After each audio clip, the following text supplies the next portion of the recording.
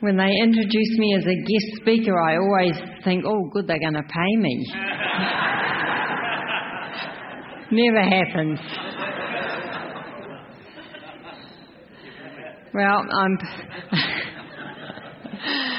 it's good to have Tak back in one piece. A living piece. Yeah. Well, this morning I want to look at righteousness or good works, what they do for us, what they don't do, and just a few thoughts on how we can make them count for us. An active, dedicated, hard-working church member had a vivid dream. Now, this is kind of put out as a true story, but I'm not quite sure whether it is or not, but you'll get the point anyway.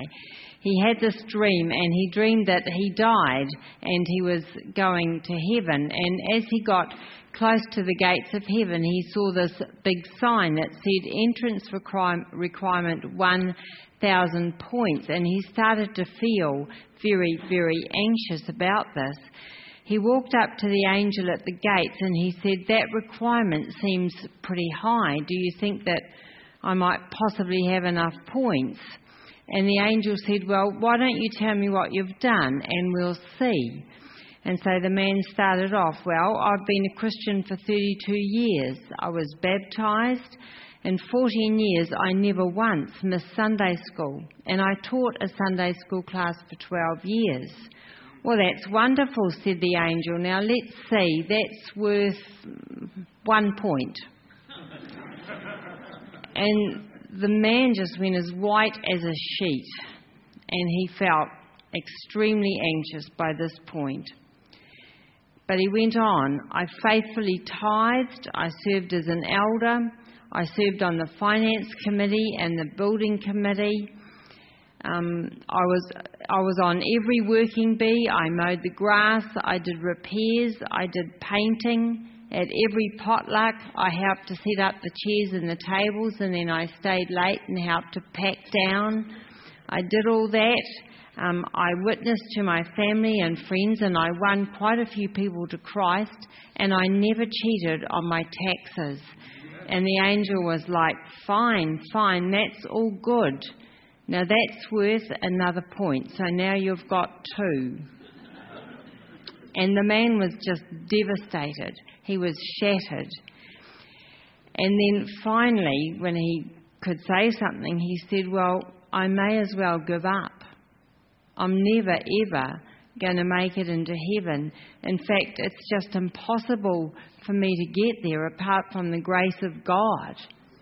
Oh, now you're talking, the angel said. That's worth 1,000 points.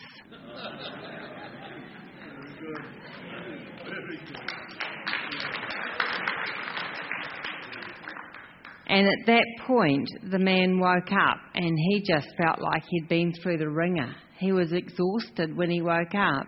But from that night on, he had a different perspective on his Christian life, and he saw God's grace in a whole different light, and his Christian life was better for him. Aren't you glad that being saved and making it to heaven doesn't depend on how good we are or the things that we have done? Righteousness is a word that comes up over and over in the Bible. But one thing that we need to sort of get with that is that there are 2 kinds of righteousness. There's God's righteousness and man's righteousness. And, we need to do both of them, get both of them, but there is a big difference between the 2. And, of course, Christians have wrestled for ages with the tension between, God's righteousness, which we get as a gift by faith, and man's good works. So it's not really surprising that it's kind of the proverbial $1 million question. Now, if you were to ask anyone on the street, and sometimes our young people have gone out and done this, or various people do, what you have to do to get into heaven, assuming that they're not Christians and that they believe in the afterlife, which most people do in one way or the other, most of the answers that you get will be some version of being a good person or doing enough good stuff to outweigh the bad. And that is so common. It's the same for most, if not all, religions in the world and most human philosophies. And that thinking is so common, but it really is one of Satan's big fat lies. It really is.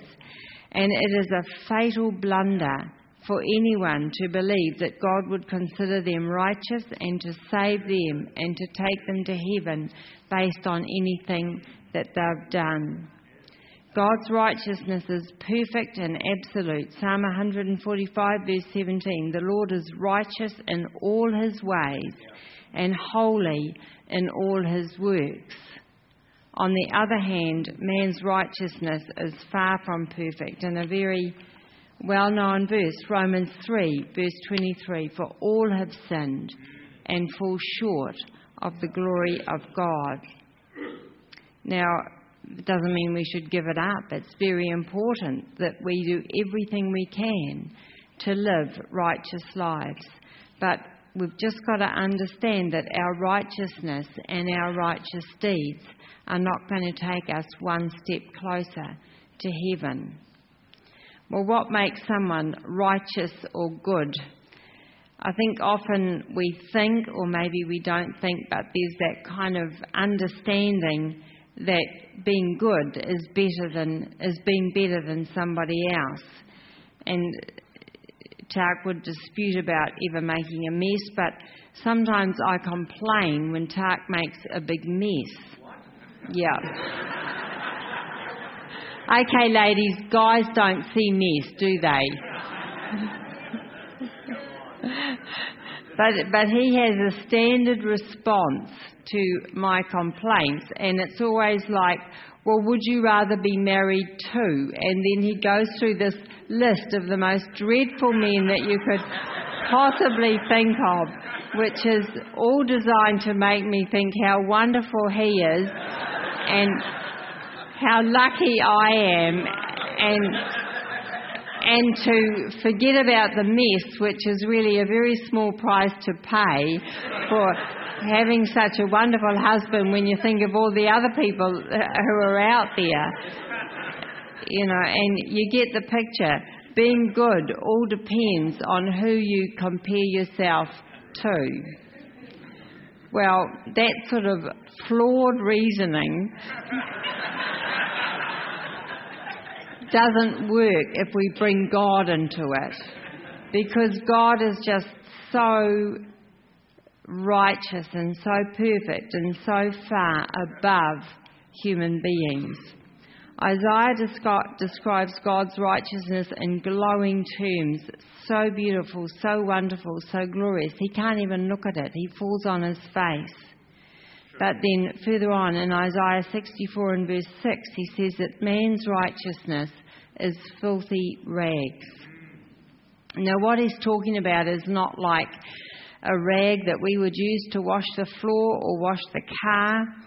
Really, it's something that we wouldn't even touch. It's so gross that we would burn it or throw it away.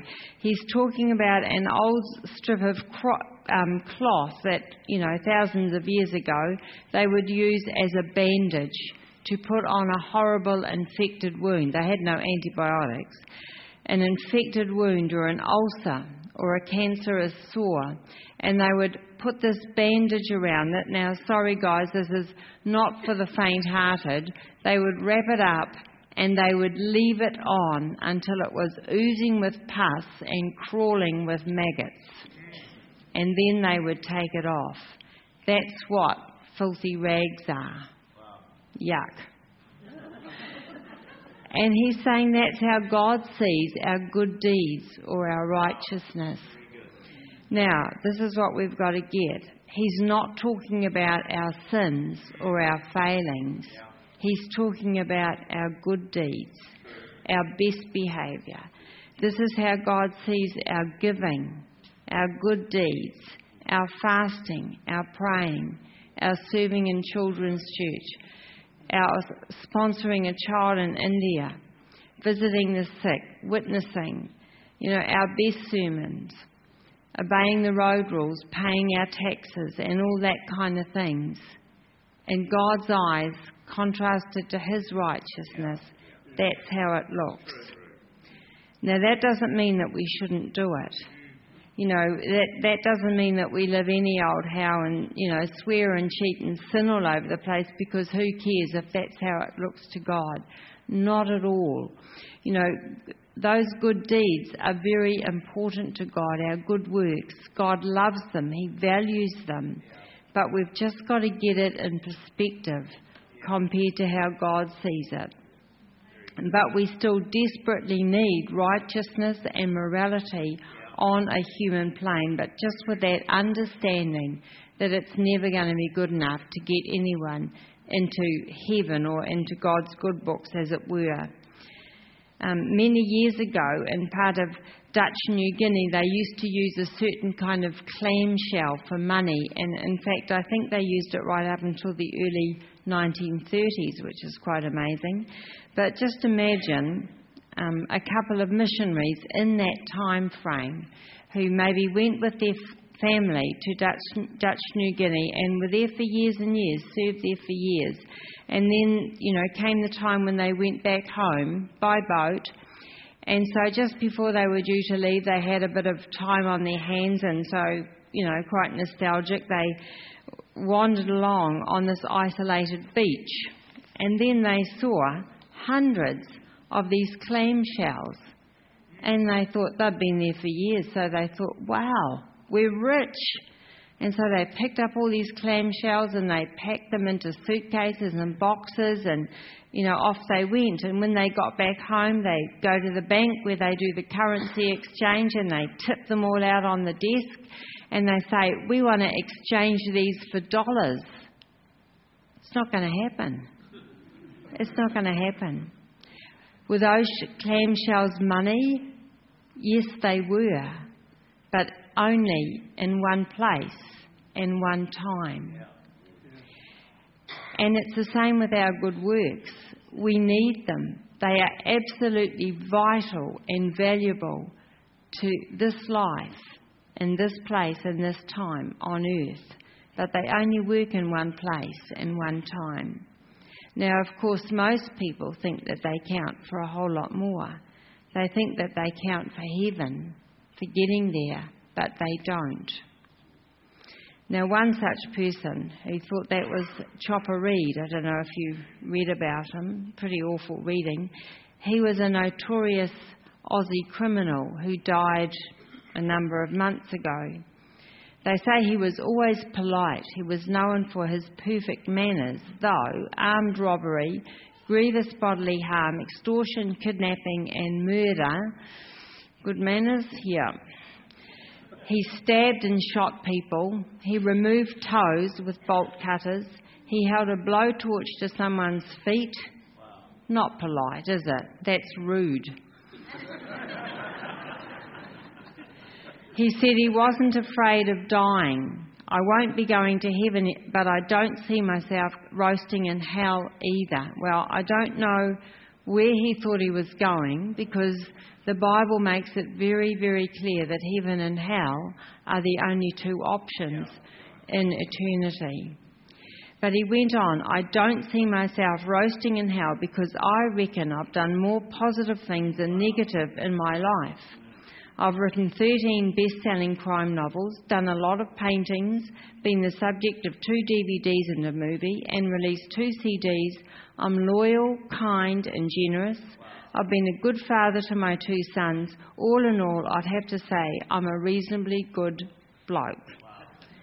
Well, Read's life is far from typical, but this comment, I don't see myself roasting in hell because I reckon I've done more positive things than negative in my life, is very, very typical of how most people think. But it's not true. It's not true. Titus 3 verse 5, he saved us not because of righteous things we have done, but because of his mercy. Jesus' final words from the cross was his dying shout of victory, it is finished. He was announcing that the work of salvation was complete. He had fully paid that costly ransom for the souls of all mankind. It was like done and dusted, not 1 cent more, not 1 drop of blood more needed to be paid, ever. And we just have to be really clear about this. The only thing that we contribute to the whole deal actually is the sin that made it necessary. So believing that being good gets us to heaven is just a very beguiling but a very pervasive lie. And it doesn't just suck in unbelievers and keep them from coming to a saving knowledge of Jesus. I mean, that's by far the worst thing, but to some extent it really can knock Christians around and undermine their faith and their joy and their confidence in God.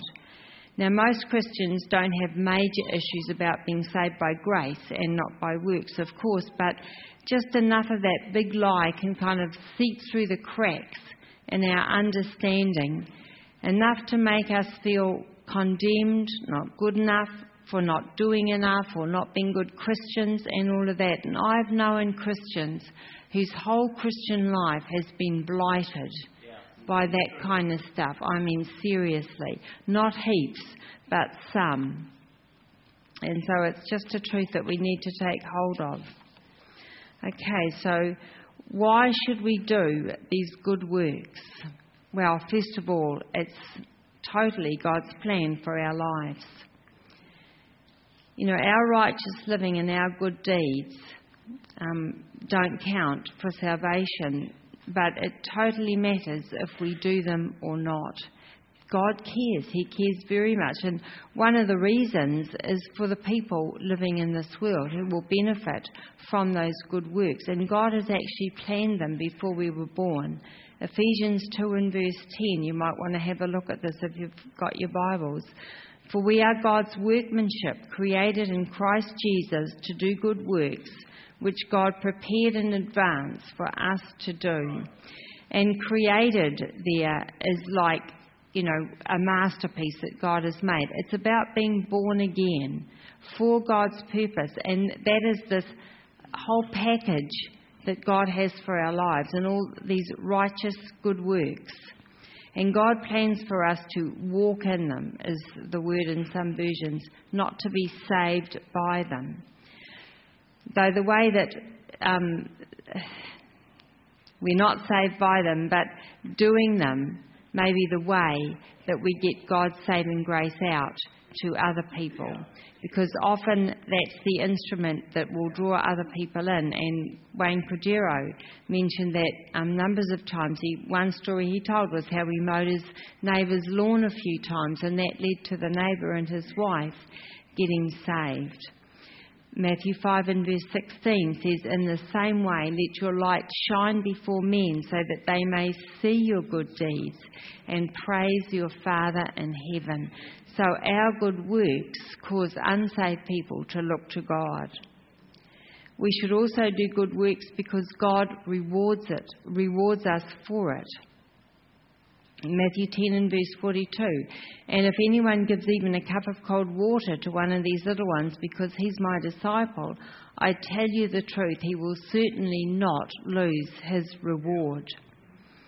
We will be rewarded for everything we do if we do it in the right way. Our service in the church, at home, at work, in the community, and for using the gifts and the talents that God has given us.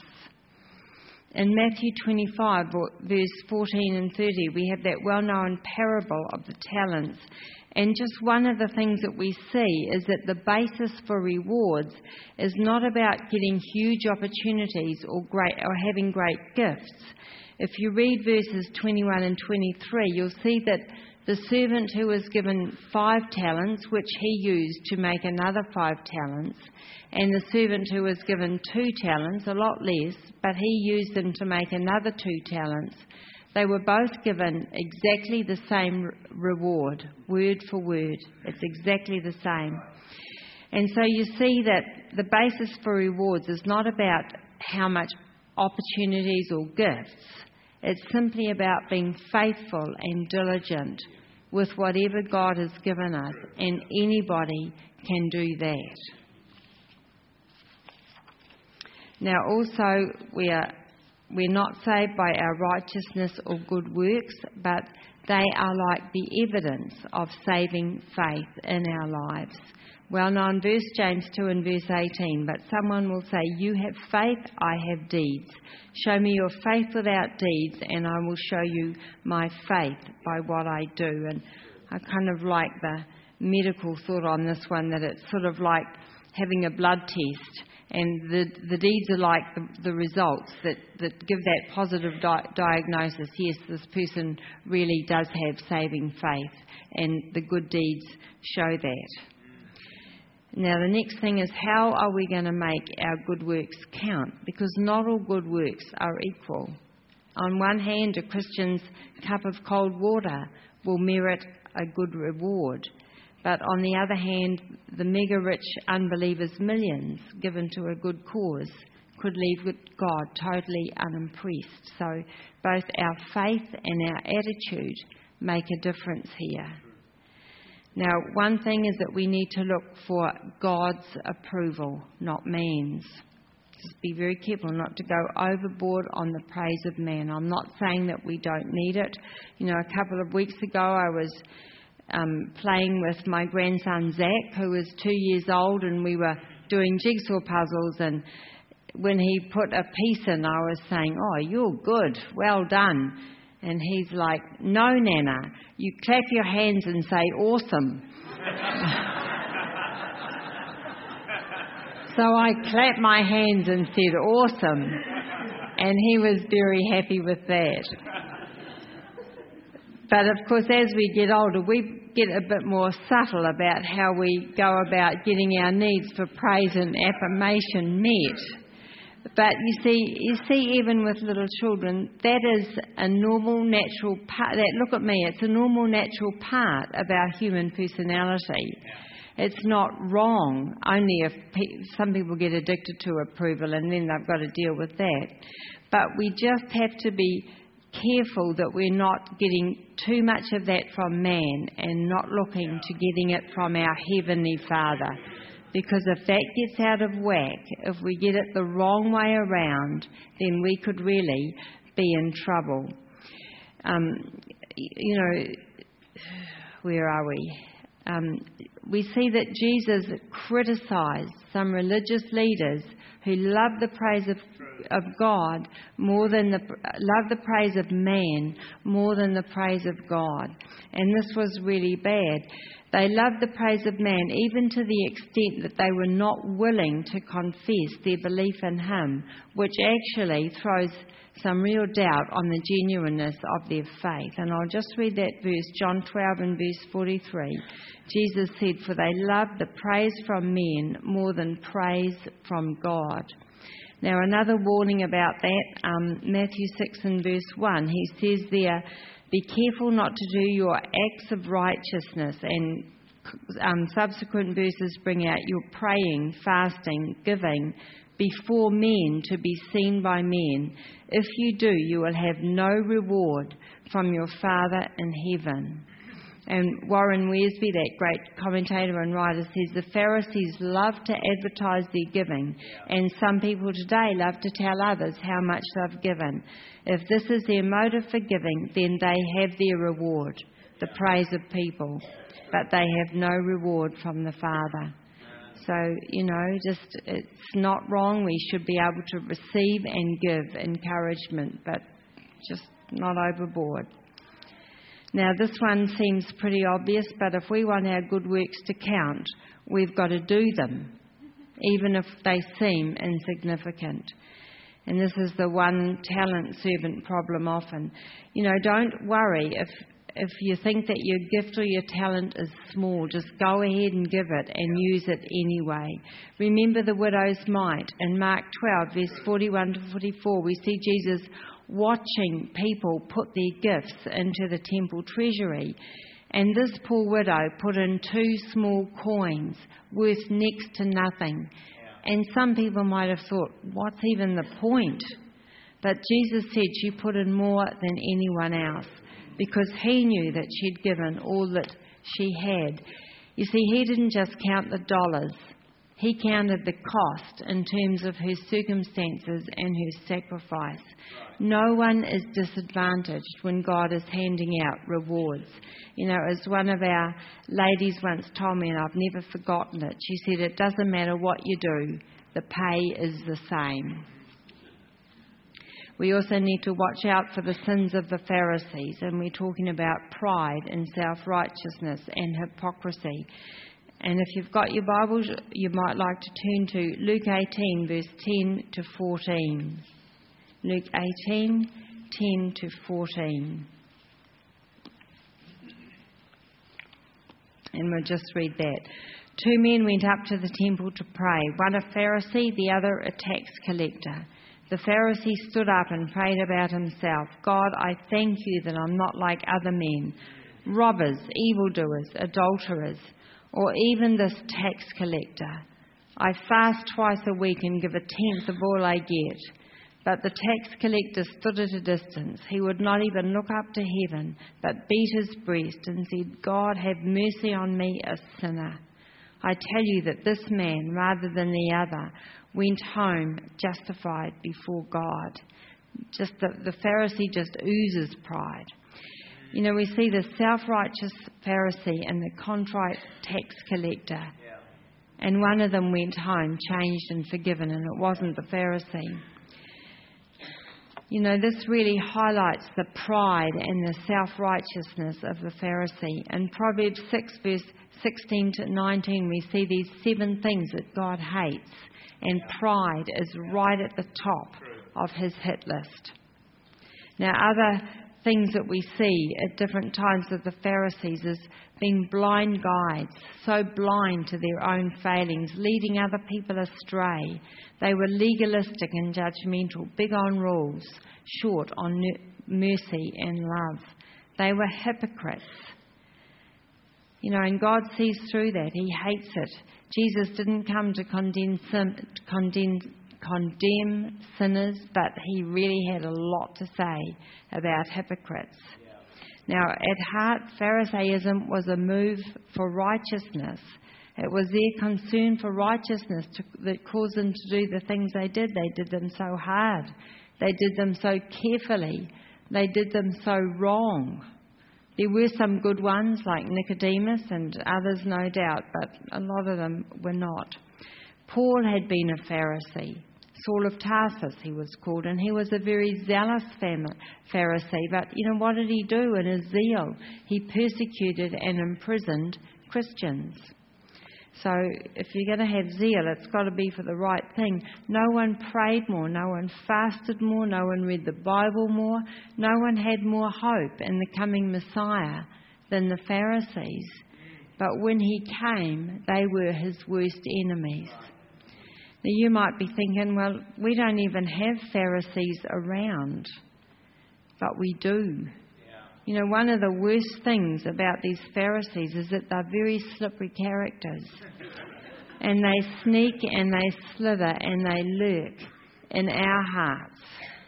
And we've just got to be on the lookout all the time, because it's so easy to get into these things. Jeremiah 17 and verse 9, the heart is deceitful above all things and beyond cure. And deceitful there means crooked, deceitful and polluted, which is ugly stuff.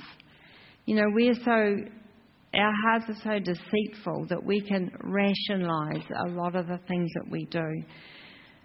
In last Sunday's paper, some writers, about 8 different writers, were describing their worst jobs. And one of them wrote about a stint in a superette with this nasty, creepy boss.